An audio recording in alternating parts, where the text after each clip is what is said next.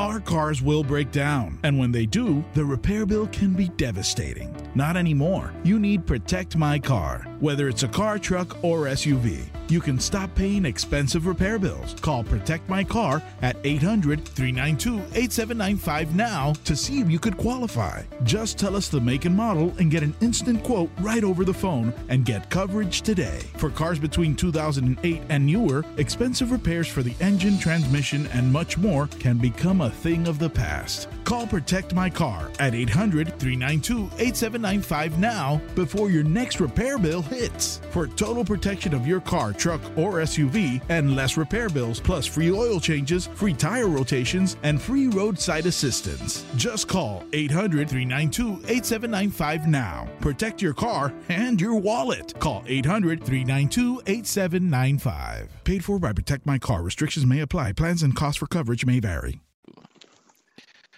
Good evening, Detroit Lakes. This is the Vikings Territory Breakdown. I am your host, Joe Johnson, owner of VikingsTerritory.com, PurplePTSD.com, MiniIce.com, and finally we can announce our newest site, FranchiseTagged.com. It's a general NFL site run by Dustin Baker, who is one of the senior Vikings insiders on our Vikings network, and he's put together a really cool team of social media NFL heads that so far have been cranking out a lot of really great content, a lot of free agency content. So definitely keep an eye out for FranchiseTag.com. Follow them on Facebook and or Twitter. But I am here, as always. I live by the airport, so I don't know if you could pick up that sound that just went by, but that was very Dunkirk-esque. I'm trying to build anticipation. Mr. Joe Oberle is here. Hey, Joe.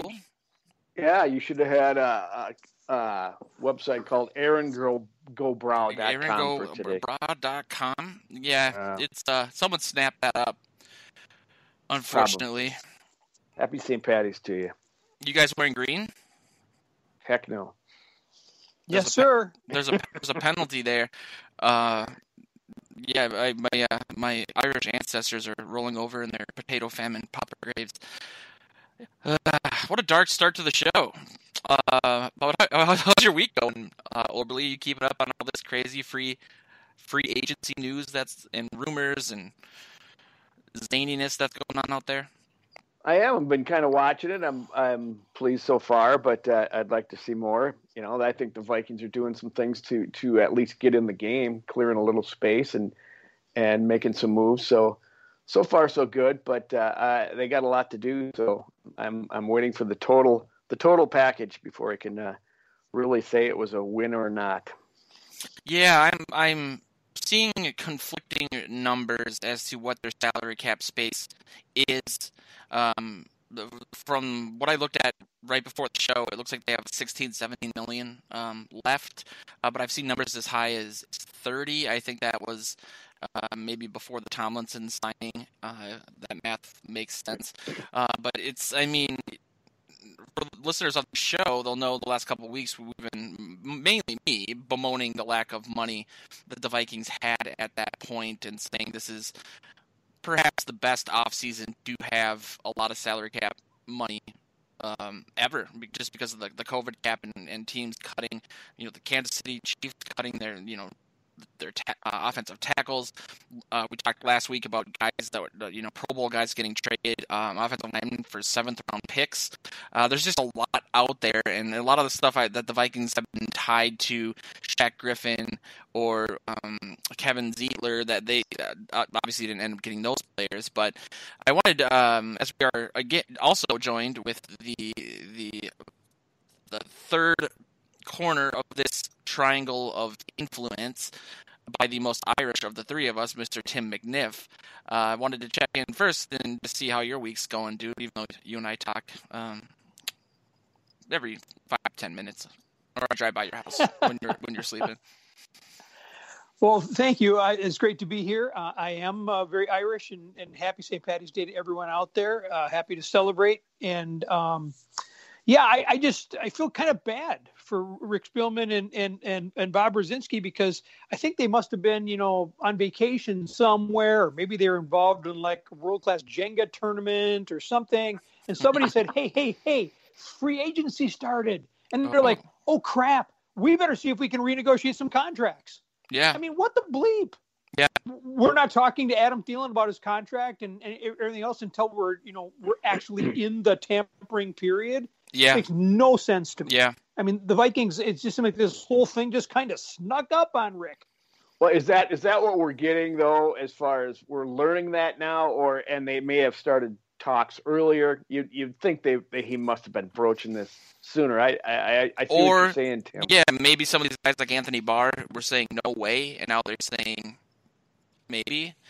There is actually a tweet that I put in the agenda specifically about that, because the wording of it confused me, and I want to read it to you guys aloud. It's from Doogie, I believe, in regards to the Thielen restructure. He says, does sound like the reworking of wide receiver Adam Thielen's contract is more likely than not to get done, period. He says he is not giving back money.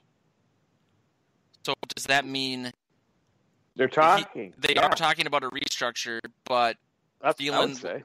Yeah, but if he's not giving back any money, does that mean there are so many things you can do? You can with signing bonuses or something, or more guaranteed money over longer periods of time.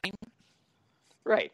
Yeah. I mean, I don't think they ever give money back. They're no rightful agent would allow that to happen, because it cuts into his or her commission. But they'll extend him, or they'll front load it with signing bonuses and such, and just give him the same money, but give him in a different form that frees up cap space. Right, Tim? Yes, and as I've just learned this cycle, they don't have to really even ask.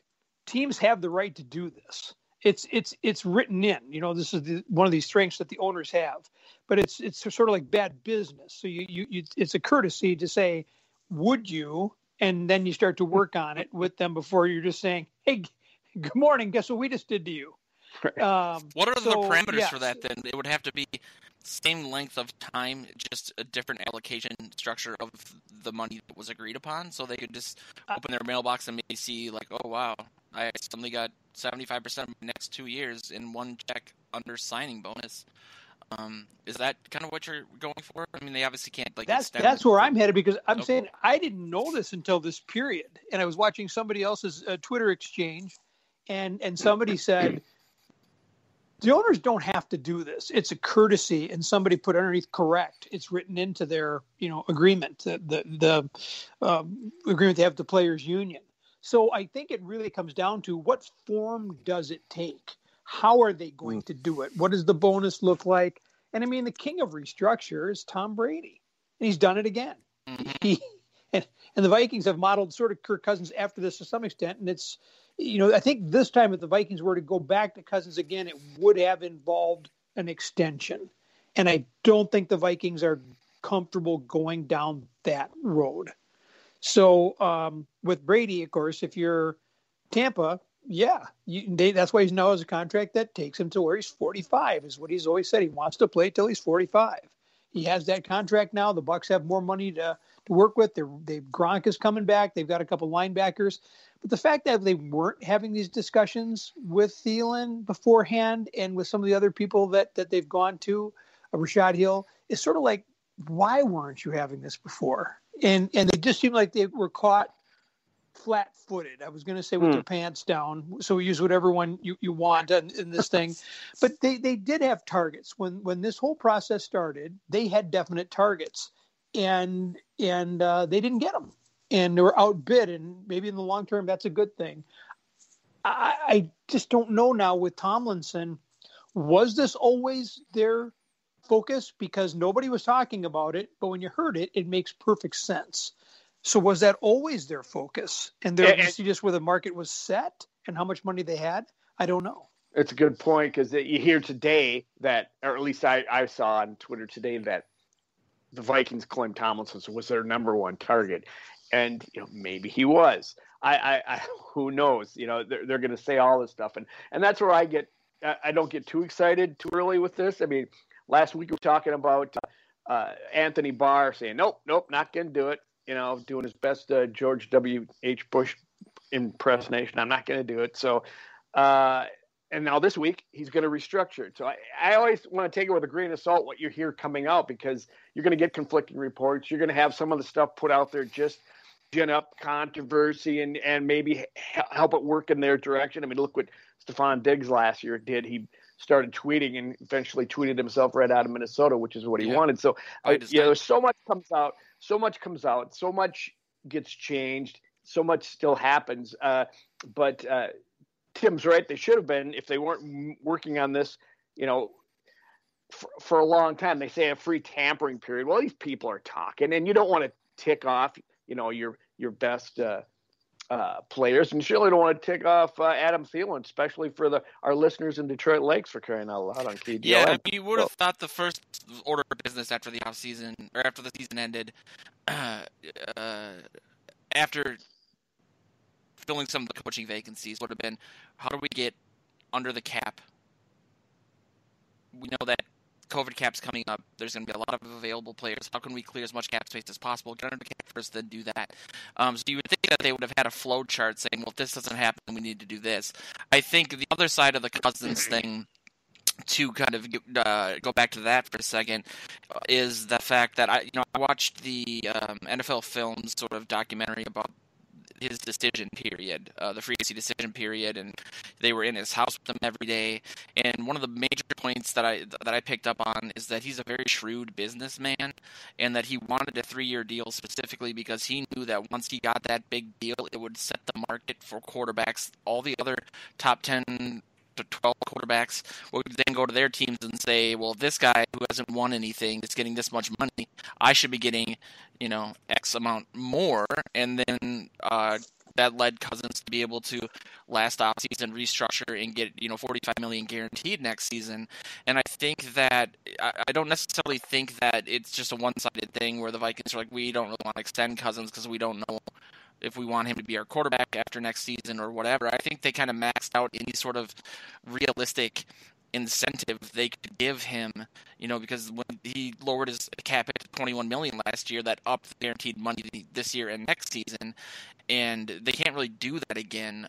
They could say, well, we can extend you and give you $45 million again the season after that, but I think Cousins believes that partially, well, if I play well enough, and once the salary cap gets back up to normal, maybe I can make more money year to year. I don't know. He just seems very shrewd in that regard. So I think maybe there's a little bit more back and forth there than some people think.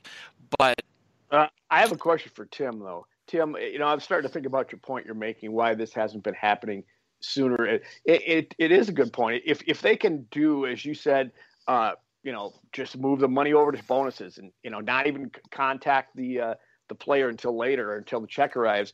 Why aren't they doing this? Why aren't they structuring all contracts that way? Why didn't they clear the decks months ago with all of this or just hit the ground running? And, while every Vikings fan is out here wringing their hands and every media personnel is telling the story of the fact that the Vikings don't have any cap space and we're screwed for this year. Why isn't this happening that way? What's the advantage of structuring it a certain way and then just going right back in the next year and changing it back because we have cap problems and blah, blah, blah? I don't understand the ideas behind it. So yeah, can I add an addendum to that question? Wouldn't that at some point lead a super wealthy team or a super wealthy owner to say, I'm just going to sign all these amazing free agents and I'm just going to pay them all primarily via signing bonus and keep their cap numbers at the veteran minimum and then just give them like $30 million each? I'm sure there's some sort of rule against that or cap against that, but it just got my mind to thinking like you could see someone like Jerry Jones who had, bought the Cowboys for $75 million and has all this equity, could theoretically, through that logic, do something like that. There you go, Tim. Chomp on all that. Yeah, right. I'm just saying something a great article for Vikings territory or for franchise tagged. So why isn't everyone doing this? I don't know, because everyone seems like they are doing it now. And you refer back to the Cousins situation. That really did set this model for how this was going to be done going forward. Everybody has gone to school on that one, monetarily and just from a structure standpoint. It really did change the game in how quarterbacks were compensated and valued in this league.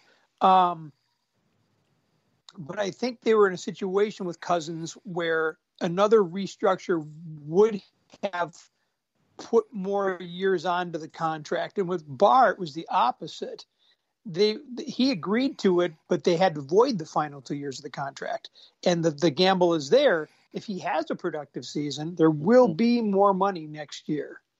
And so the cap will go back up and teams will have more money to spend, and you have the opportunity to make more money. So I think when you're 31 years old and you're Anthony Barr and you're coming off a torn pectoral muscle and you're 31, I think that's a gamble.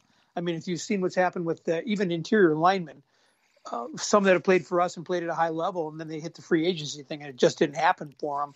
When you're 30 plus in this game, you better still have a really solid track record or you're not going to get that money. It makes sense though for Barr because they would have cut him.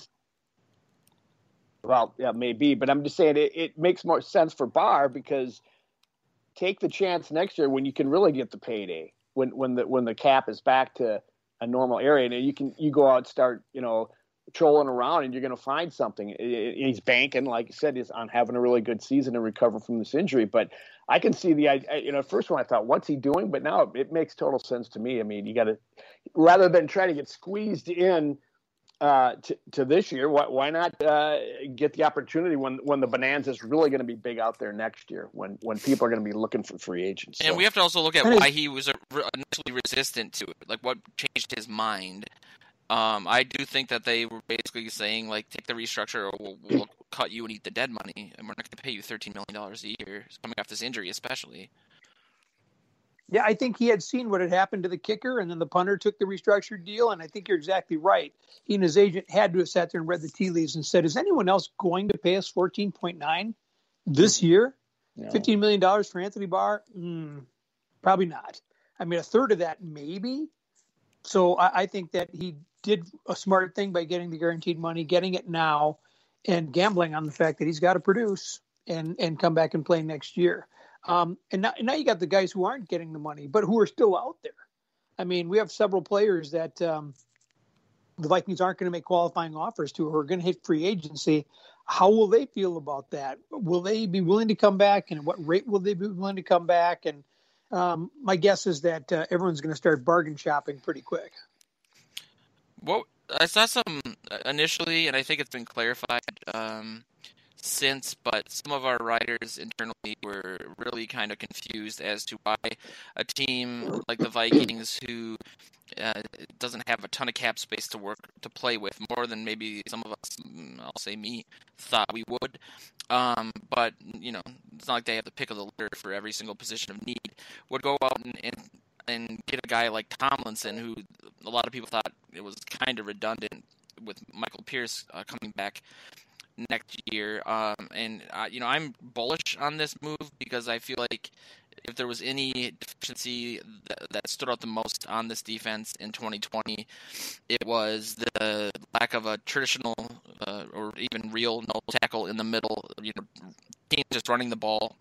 You had Jaleel Johnson, who's a 3-tech, playing nose tackle. He's not big enough. And now that the Vikings essentially have two pretty big guys clogging up that middle now with Tomlinson moving to the 3-tech position. And I think it's just assuming some of these other things are true with Anthony Harris maybe coming back, a healthy Barr, a healthy Kendricks. We can talk about Daniel Hunter in a minute.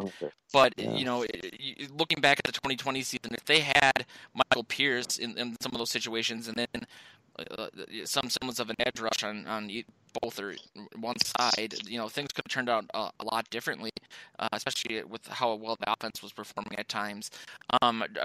What is your guys' initial take on the Tomlinson move? Do you think it was money well spent, or that money could have been maybe better used elsewhere?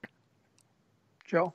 I was initially pleased with it because I know that the defensive line is in such a deficiency after this last season. You got to get Danielle Hunter back to make it to make all these moves good. I'm glad to see that Michael Pierce is happy about the move, and it does go a long way to helping stop the run for this team. Although you better then start getting your quarterbacks and your secondary situated because people are going to throw the ball on you if it's going to be tougher to run. So I don't know much about Tomlinson and how well he's done. I've looked at his stats, but I haven't really paid that much attention to him. But so far, so good, I guess I would say, as far as being a good move.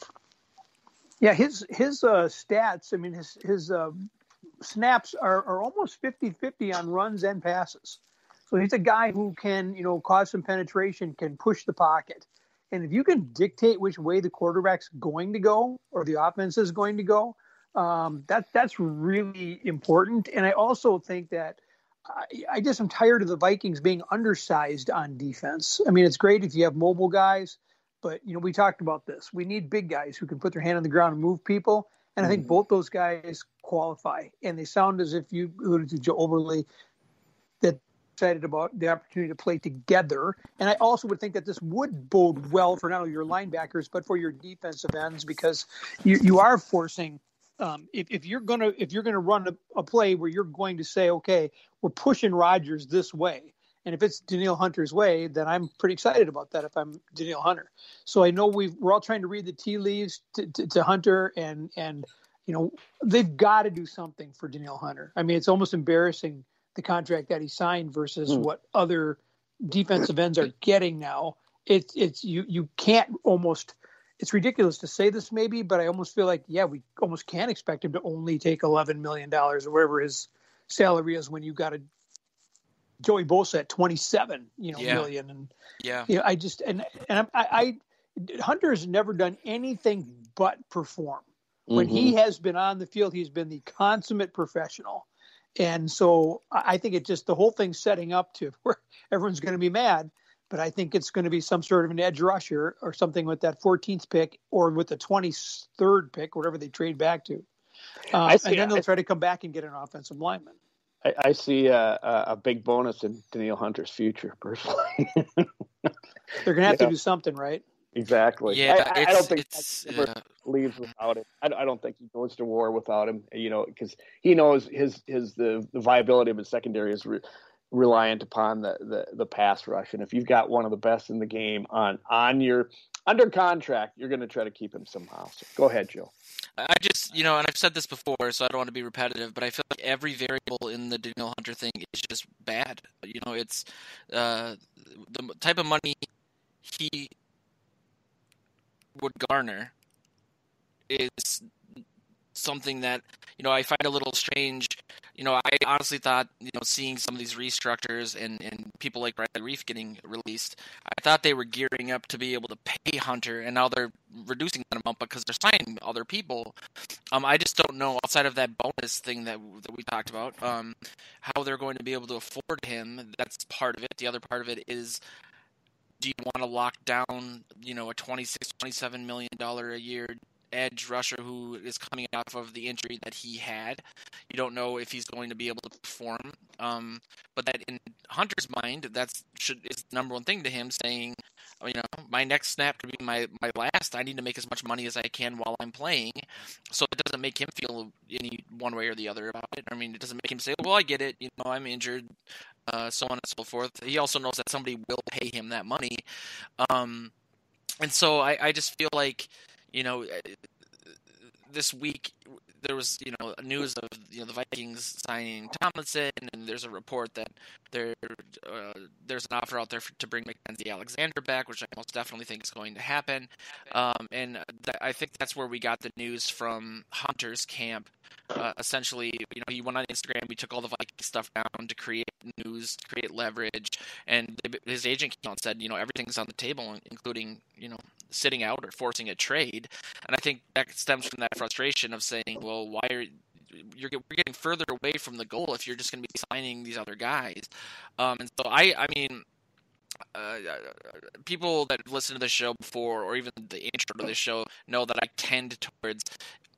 I've told you this before, Oberly. Like, whenever there's something that happens with the Vikings, any sort of new stimuli, I always think of what's the worst possible outcome, and then I basically say that's probably what's going to happen. I just can't see a happy end to this in Minnesota, and that is awful because he is, broke all those records. Is the youngest guy, to get as many sacks by the age of 25. He's arguably the best edge rusher in the entire NFL. He is transformative on the field, and it just feels like we're all ignoring the fact that the Vikings aren't even trying to get the type of money they need to re-sign him, unless I'm missing something. Tim? What do you think? Grab any one of those. I'm intrigued about how this is all going to play out, also. And you said this to me before, and I agree with you. It doesn't look good, but there has to be some sort of a path forward. And I just believe that this is where, if you're the Vikings, you're obviously taking the advice of whatever the medical personnel are. And they've got to be able to tell you that, what, there's no reason that he can't line up and play this year. And again, at his age, he's just really heading into his prime. I mean, he may have lost a bit of a step, maybe off of his first, year or two in the league, but he's such a physical wonder that, he's just heading into what Denny Greenwood calls man strength. So I really believe that if you sign him to a 3-year contract, you're going to get 3 really good years out of him, barring injury. But that's anybody in this game. I mean, one play could be over for anybody. And he knows that now too, and that's why if he is going for the money, it's because maybe it's not because he can't play anymore, but he does know that it could just be over just like that. Yeah. Yeah, it's going to be a tough negotiations. I'll say what I said just a little bit ago. I don't think Zimmer goes to war without him, but I find some of this stuff kind of silly when you see this taking down of photos and putting up of photos. He must have went to talk to Stephon Diggs and say, this is how am I supposed to do this? How do I get these guys? And they put social media to work. I think he's got to be their number one guy that they have to keep on this roster, and they have to figure it out somehow. And they do so many different things with restructuring, bonuses, extensions, blah, blah, blah. As we said, they're going to find a way to get him in the door and keep him there. Yep. So I think it will happen. I do too. I certainly hope they actually were pursuing other defensive ends, in this whole thing. So I don't think it was to replace him. I think it was to put together an imposing front four.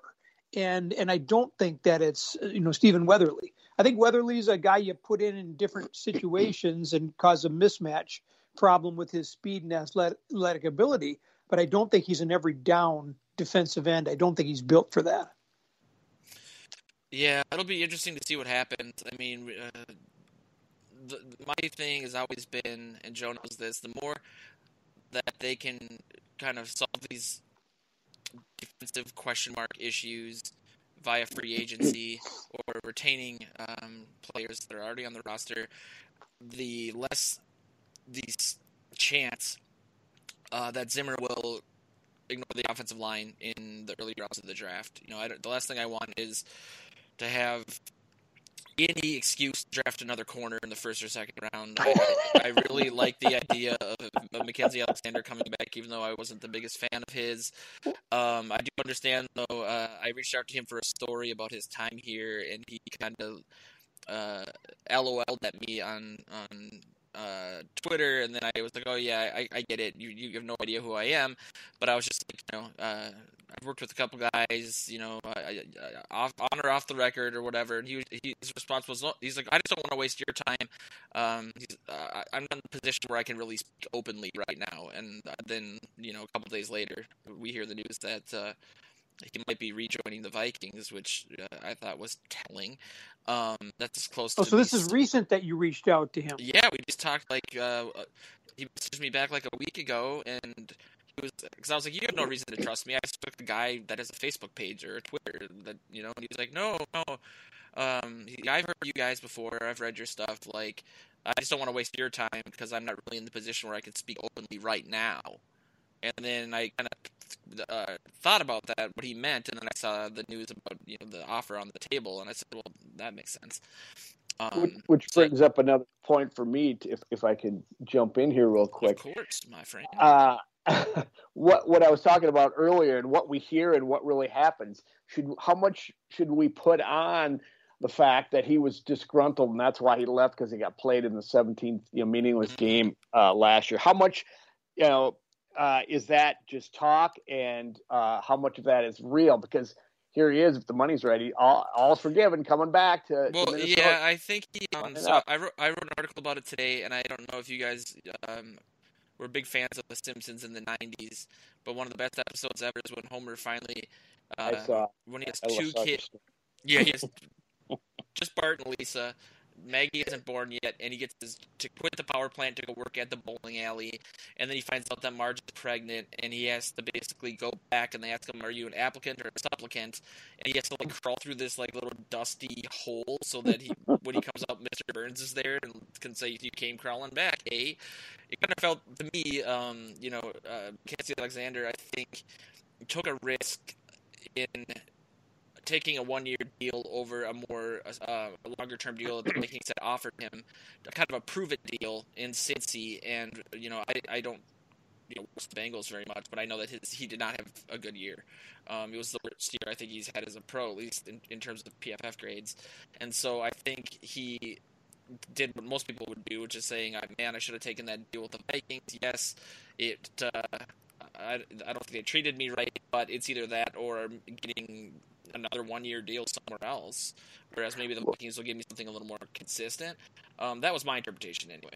Well, he had a contentious time here. I mean, early on, he was resistant to fall in the fold for Zimmer. Zimmer has his cornerbacks play a certain way, his defense play a certain way, and McKenzie was trying to always freelance a little bit too much, and Zimmer would come out and say that. So there, I figured, okay, then maybe he did rub him a little bit wrong, but maybe he found out that the grass isn't always greener on the other side, and wants to come back where he thinks they really know how to play. Because by the time he left here, he had finally got it. He had finally given over to wanting to play Zimmer's defense. So I always found it really interesting that he did leave, because once you finally give in and say, okay, I got to be a team player rather than a me player, and so I find all this really interesting.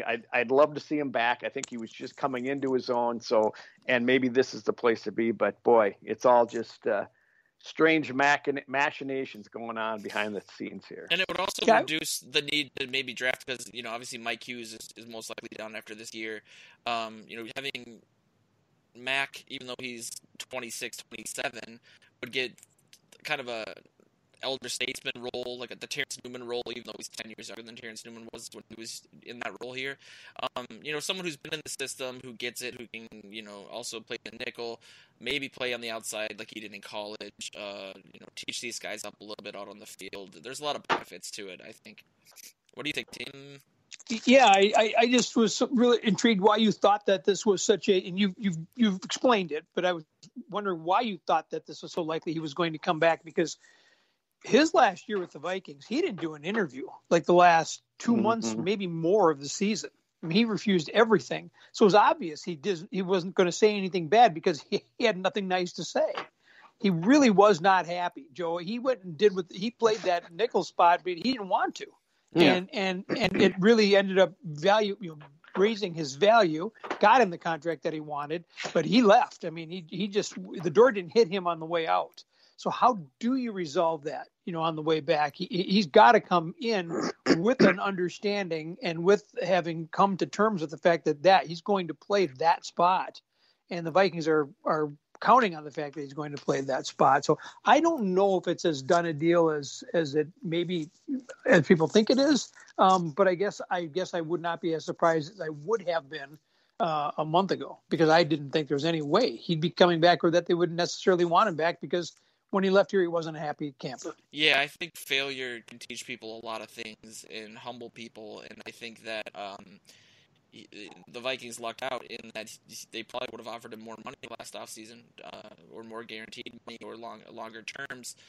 And now he kind of basically has lost whatever little leverage that he had last offseason by doing this, and they can basically say, well, if you don't sign with us, who's going to take you? Do you want to really do another year-to-year thing, or do you want to come through and get 2 to 3 years or whatever, and it'll cost them less than maybe someone else that they could get of equal value. And he understands the system, so you don't have to worry about the acclimation process.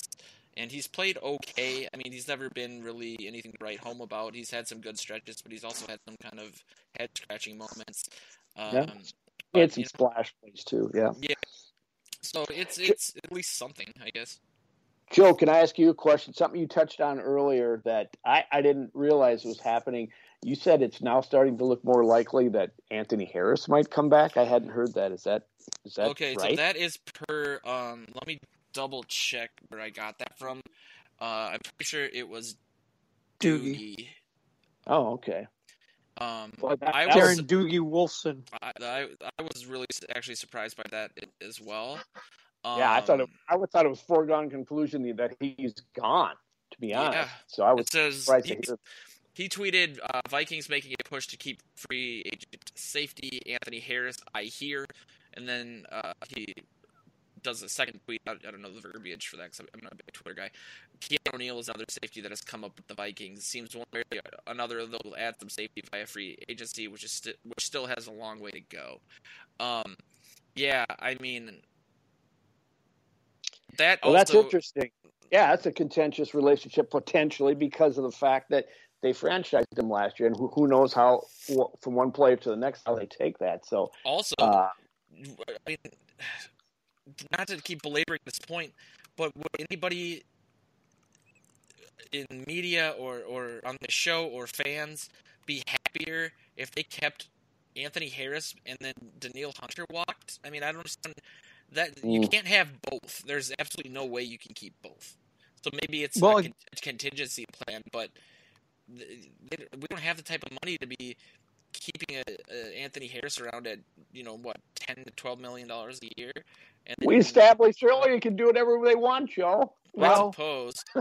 and I read this somewhere else, and this may have been from Doogie also, that right away in free agency, either Cincinnati or Cleveland retained a safety. And at the rate they retained him, they're like, well, if he only got that means Harris could probably fit in the Vikings slot. So the market may be set, not as high as maybe the Vikings believed it was going to be. And you've got the two sides now looking at each other like, Harris didn't have a great year this past year. Mm-hmm. And he's I don't know if I'd say regressed, or maybe teams sort of figured him out, but he just wasn't. The year before, he was kind of a revelation. He was always in the right place at the right time. And this past year, it seemed like he wasn't.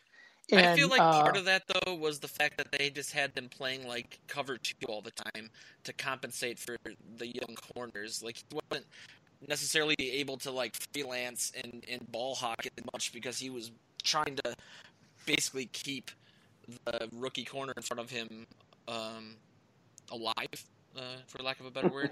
I have to think that as part of it. But then on the other hand side of it, Harrison's had probably more interceptions last season than he's had his entire career. So it's just there's probably no logic to what I just said. I know that they clearly had to do a lot of help with those corners, and that kind of changed their typical way of running that defense. Yeah, well, it wasn't. The results weren't there either, and you can see there. Obviously, Spielman made this comment last week. I look at having Danielle Hunter back and Pearson, as free agents. We've already got free agents. We've got joining our team, and they add in Tomlinson, so they've made themselves better up front. Barr comes back. It doesn't look like Wilson will. Is that better or not? I think we could probably argue about that one until the end of the show and then some. If we're static at safety and we're static at corner and maybe adding Mackenzie Alexander, maybe we have improved ourselves. This is a team that, just collapsed on so many levels last year, and the depth wasn't there even for special teams. So this to me would be like, if you would have gone into this, in a better position salary cap wise, maybe you're adding athletes like this other linebacker they added to be sort of a depth guy, but he's got to be a special teams guy because they just haven't had that part of that third of the equation. And I loved it when I saw that, there was some talk for a moment there about perhaps Daniel Carlson coming back. And I thought I could see Daniel Carlson, if they haven't even mentioned to him. Is Mike Zimmer still there? Yeah, right. Yeah, I don't think so. You brought up depth. I just want to ask a quick question. Why did they let Shamar Stephen go then, or Steven, or let him go? Because wouldn't he, with the other guy moving in, wouldn't he be a good depth person? Or is that, at what price? Yeah, I mean, couldn't you maybe? No, but Joe, that's what it all comes down to is under the money that we're still trying to figure out. How do we keep Harris and how do we keep Daniil Hunter, yeah. and the contract money they would have owed him and would have owed Odenigbo, they don't fit. But if they now get into free agency and they don't get a great offer from somewhere else, would they want to have them back? Probably. Will these guys want to come back for less money? And you guys said earlier, no agent would be good with that. Well, happened to Riley Reef last year. I mean, they let him go late, and then he wasn't really going to go anywhere else, and he took less to stay. Would these other guys take less to stay, depending on the system and the opportunity to perhaps put up numbers and maybe go someplace else next year when there is more money? I mean, you don't want to be out of the league either. I just don't know. We don't know what's going to happen with Beebe. We don't know what's going to happen with Stefan or Odenigbo. These are guys that we've invested time and money in, but right now, the money they're due, they don't fit. And nobody's grabbed up Reef yet either. You think with a starting left tackle in the league coming off a really good year, there may be some steam on him, but I haven't heard a peep. Has anybody else? No. I've heard that a couple NFC teams are looking at him. The headline was NFC rivals of the Vikings, so let me double check. But I will say, just as a side note, and this wasn't on the agenda, I am a little surprised that Cousins hasn't offered to take a pay cut in some way. Tim, last week or the week before, you said something about Cousins, that you really believe that he wants to win a Super Bowl in Minnesota. He wants to win here. I think that while I think it's an oversimplification to blame his contract for the financial issues that this team has had these last couple of years, because again, his cap hit last season was $21 million, and they still had to cut bait with tons of guys, Vel Joseph and so on and so forth. Everson Griffin. I think if he really is looking at the lay of the land right now and seeing, okay, well maybe they can only keep Harris or Daniil Hunter, and what does that mean for our chances to win? Where was this team last season? What would the defense look like with Barr, Kendricks, Daniil Hunter, those two big guys now in the middle of that line, both those awesome safeties, maybe bring back Mackenzie Alexander. Those corners showed some semblance of growth towards the end of last season. That's something worth getting excited about. But losing Daniil Hunter is such a huge thing that you would think that he might say, okay, well, I've already made a ton of money. And he took less money to come here than going to New York, for example, that he would just say, like, can we reduce my cap this season by $5 million or just something? I'm just a little surprised that hasn't happened. Not to say that he's a bad guy for not doing it. I said earlier that he is, he's a businessman. But I would think that would be a very nice gesture, I guess is my point. Yeah, it wouldn't hurt from a public relations standpoint. That's good for point. Sure. And again, you're asking, you're going to put it out there. And I'm Googling it. Why hasn't he restructured his contract? And I don't know if it means that they've got to add more time. And I don't know what the poison pill is in that, because you would think that from both standpoints, the Vikings and Cousins, if this was an easy fix, they would have done it.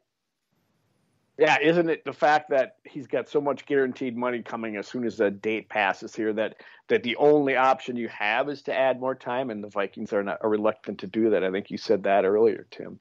That would make sense to me. That there's no movement there. They're probably looking at maybe drafting a younger quarterback and to start going into putting together the future of that position for the team. I don't know. And so you don't want to extend Cousins too far down the road if he's, going to be that much of a liability. He's not even going to play for you. So. Well, another part of it too is that if you were to cut Cousins right now, it would be $45 million in dead cap space. Dead money, yeah. But next season it's only $10 million, and so any restructure would obviously change that dynamic. And I obviously don't think they're going to cut him because they don't really have anybody behind him, unless for some reason somebody really special falls to them. At 14, and then there's like you got to take that guy, like Justin Fields or something, or the North Dakota Trey Lance, the guy everyone seems super enamored with. It's interesting to see. I mean, again, it's really hard as somebody who all of us obviously love this team, but as someone who hasn't seen the Vikings play in the Super Bowl, I always love this time of year because of all the possibilities. The pretendies, I love the pretendies, and it just feels like we're a little hamstrung in that regard. But yeah, it's all about Danielle Hunter the rest of the way, or at least you would think it would be, and anything that isn't about him, it also tells you something about how that's going.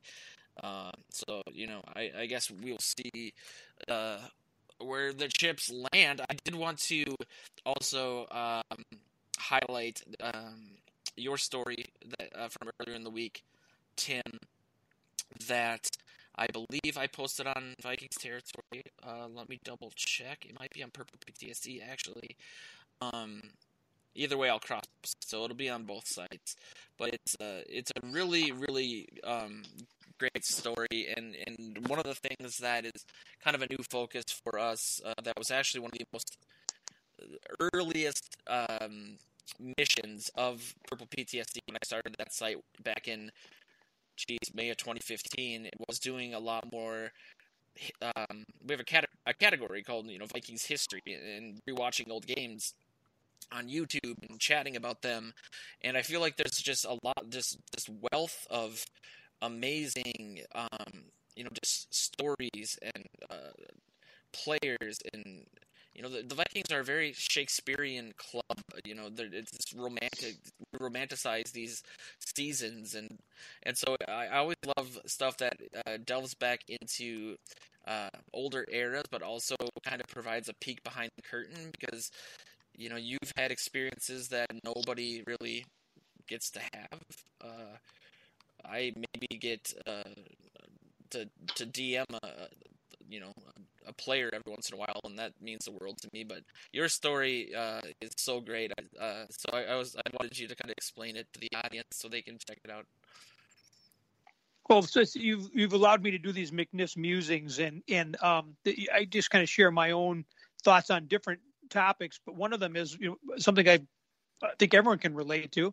My painful life as a Vikings fan, and I write different stories about different chapters and things that have happened. And as it were, when I went to work for CARE in '94, they bought the rights to become the official Viking station, which meant that we broadcast 5, I think, preseason games, and then did the coaches show throughout the year. And I have a couple stories about just doing the coaches show too. But this was the analyst was a former Viking offensive lineman by the name of Dave Huffman, and Huffman had played at Notre Dame with Joe Montana, and was a very opinionated guy, very funny guy. But I mean, he was like 6'6", 330 pounds. I mean, Dave was a big man. Wow. And so I tell a story about starting out. The first time I ever went out with him, we're literally walking from dinner to the bar without breaking stride. He reaches into this like plant, this sort of display at this hotel, picks up a terrarium, turns it over without breaking stride, shakes it, dumps the plant, out, the living plant out into the dirt of a larger plant, walks with the dirty terrarium, puts it down in the bar, and orders a drink to be served in the terrarium. So I think we're getting tossed, right? This bartender does not look happy. But again, Huffman is 6'6", 330 pounds. He starts schmoozing this guy. Soon he's cleaning out the terrarium, and he mixes up. And I wish I could tell you it was a martini versus a Manhattan. I don't know what it was, but he made him a drink in that thing, and that was Huffman's glass for drinking the rest of the night. So it was an incredible experience to be sort of in his wing, under his wing or in the wash, whatever, as he went from place to place. I was just part of the entourage. And so later in the year, the Vikings are playing Tampa down in Tampa. And we go out to dinner and then out afterwards. And there's two guys who are there as guests, or of a Viking staffer. That's all I'll say. And they're giving him grief all night, telling him, oh, you suck. You're so overrated as a player. Now you're fat and you're old and blah blah. They're on him all night and saying that they could beat him like in a pass rush situation. Oh God. Yes, and this goes on these and are on and on. Just to reiterate, these are regular men. You know what? As I said, they were like my age and size, but at the time would have meant early 30s and about 5'9", 5'10", and less than 200 pounds. Oh. And they want to pass rush against this former Viking, and he keeps telling them not to do it, not to do it, not to do it. Well, the story goes on that they try, and you should read the story to see kind of the end result. But I mean, it was one of those things where you're standing in a street in Tampa at about 2:30 a.m. watching something. Go, am I really watching what I'm watching right now? Because you've been drinking all night, and everything, and it was just wow. He was great on the air too, right? I remember him on KFan for a long time. Just great in that setting, with a microphone in front of him. Do I remember that correctly? You do. He was very opinionated, very sharp on his feet, very witty, a funny guy. He got in trouble sometimes. He would color outside the lines, and sometimes his brain had to catch up with his mouth. And he ended up doing some apologizing, but it made for good radio because a little shock value there. But he was a really dynamic man, bigger than life, really, and is no longer with us, and that was a sad story. Yeah. But I've got that sort of all wrapped up in that piece, and I appreciate getting the opportunity to share some of these stories because I don't want Dave to be forgotten either. And I told Joe Johnson that one of the nicer things was one of the first people that didn't write anything, but I had read the piece and put a heart on it was John Randall. So nice. John would have known Dave near the end of Dave's career is when John was just getting started. That's great. Yeah, I'm gonna have to check it out. That's the type of stuff that I think is really special. That's a really, really amazing story. And, I'm not talking down about some of the other content we're doing because I think it's all valuable, But we cover all the same transaction news, everything. You got to cover everything, but I've always just had and I'm sure every team is kind of like this, but growing up in the house I did with my dad, really, only showing most emotions that he displayed during Vikings games and not understanding it really wholly until I was 12 and Randy Moss came to town. Those are the stories that kind of bind us all together, and it's the type of stuff that I think a lot of places kind of overlook sometimes. And there's just I love hearing those stories. I'm super glad that you're sharing those with us and on our network. One of these days, I'm going to have Joe out the eternal question, the biggest mystery in Vikings history, which I'm not going to say too much here, Joe, but is who threw the whiskey bottle at that ref during the Cowboys game. And Armin Terzian? That's the ref, yep. Oberle may know the identity of who should have been the Vikings starting quarterback, apparently. My dad was at that game. Yeah. I do know somebody that was pinned for it. He said he threw a bottle and he says his didn't hit the referee, but my brother who played a sport with him was with the game with him and said it did hit him. So I don't know. It's all hearsay, but I'd rather not. Great throw. I mean, where were they sitting? The way my dad always explained it was that what angered him the most about it was that it wasn't it was like the ref coming from midfield running with his arm for the touchdown, and it was like, that's not, why is he the one exclaiming touchdown? He's like, he said, asking from like the 50-yard line down to the end zone with his hands up in the air, somebody clipped him in the head with a whiskey bottle, and he fell down with his arms still straight up in the air. It was just like the greatest. Greatest moment of all time. But I will. No, it was the worst moment of all time. But, do you want to know something that'll make you guys both quit this show right now? Mm. I don't think Pearson pushed off. There's another show for the future. You know, I can tell you about my experience with Tom Landry, where I said to him, "You and I both know Pearson pushed off." I said the same thing to Roger Staubach at a different occasion. And what did they say? Landry laughed. It was great. It was the day he got inducted into the Waco time. Wow. And he said to me, you don't sound like you're from around here. And he opened the door. So I said, well, as a matter of fact, I'm from Minnesota. And I think we both know that Drew Pearson pushed off. And he laughed. And he said that we sure had some great games, was how he said it. You know, he was such a class act. I mean, you found out so much about him from his, he was a World War II fighter pilot, and just had been just a great, guy all the way up through the ranks. We couldn't have been more of a class act than that day. And, that era of man is just gone. You know what I mean? Yeah. Like we were just talking about with Dunkirk, Yes. Those regular people just saying, and I'm sure a lot of them were World War vets, so they got it. Not, but the line in that movie when the fighter pilot, he picks up, he's like, "We gotta go home." He's like, "If we don't do this, there'll be no home to go back to." It's just the greatest generation. I know that they had their faults and everything, but they were a very principled generation of people individually. And it's definitely not around anymore. The sort of stoicism I'm used to from the other half Irish, half Swedish, essentially. That's gone by the wayside. But yeah, I want people to definitely check out franchisetag.com. We're really proud of it.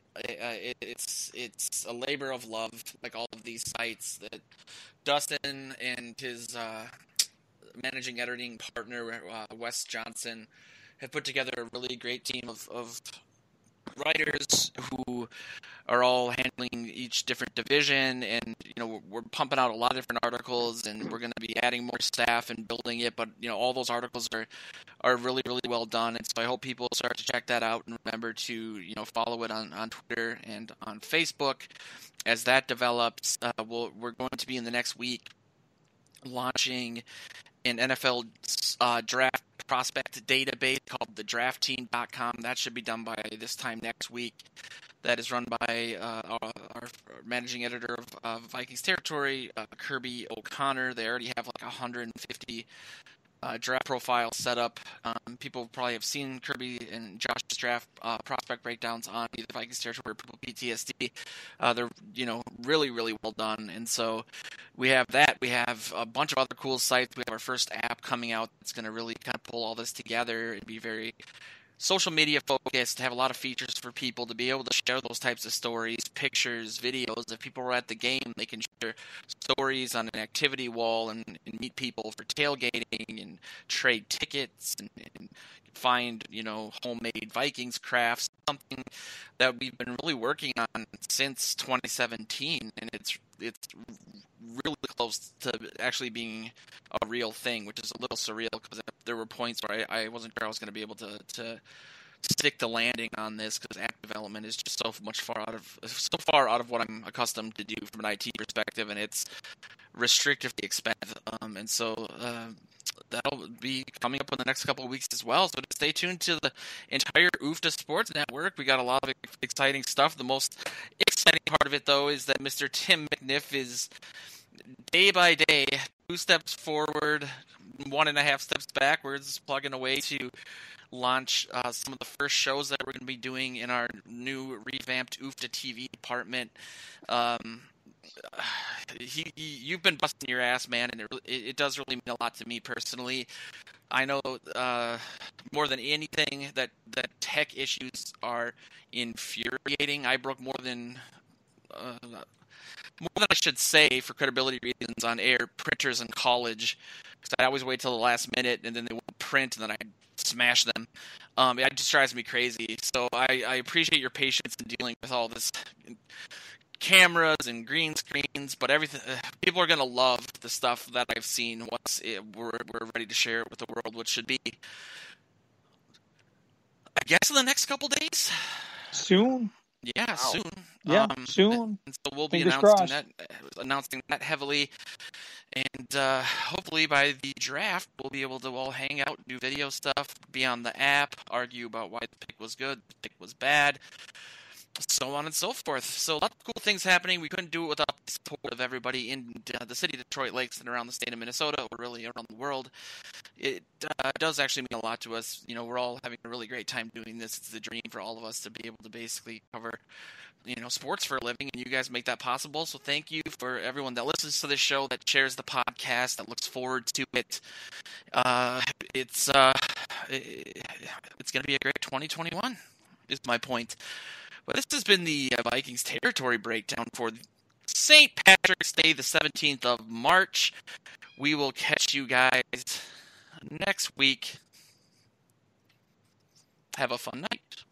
Skol. Our cars will break down, and when they do, the repair bill can be devastating. Not anymore. You need Protect My Car. Whether it's a car, truck, or SUV, you can stop paying expensive repair bills. Call Protect My Car at 800-392-8795 now to see if you could qualify. Just tell us the make and model and get an instant quote right over the phone and get coverage today. For cars between 2008 and newer, expensive repairs for the engine, transmission, and much more can become a thing of the past. Call Protect My Car at 800-392-8795 now before your next repair bill hits. For total protection of your car, truck, or SUV and less repair bills, plus free oil changes, free tire rotations, and free roadside assistance, just call 800-392-8795 now. Protect your car and your wallet. Call 800-392-8795. Paid for by Protect My Car. Restrictions may apply. Plans and costs for coverage may vary.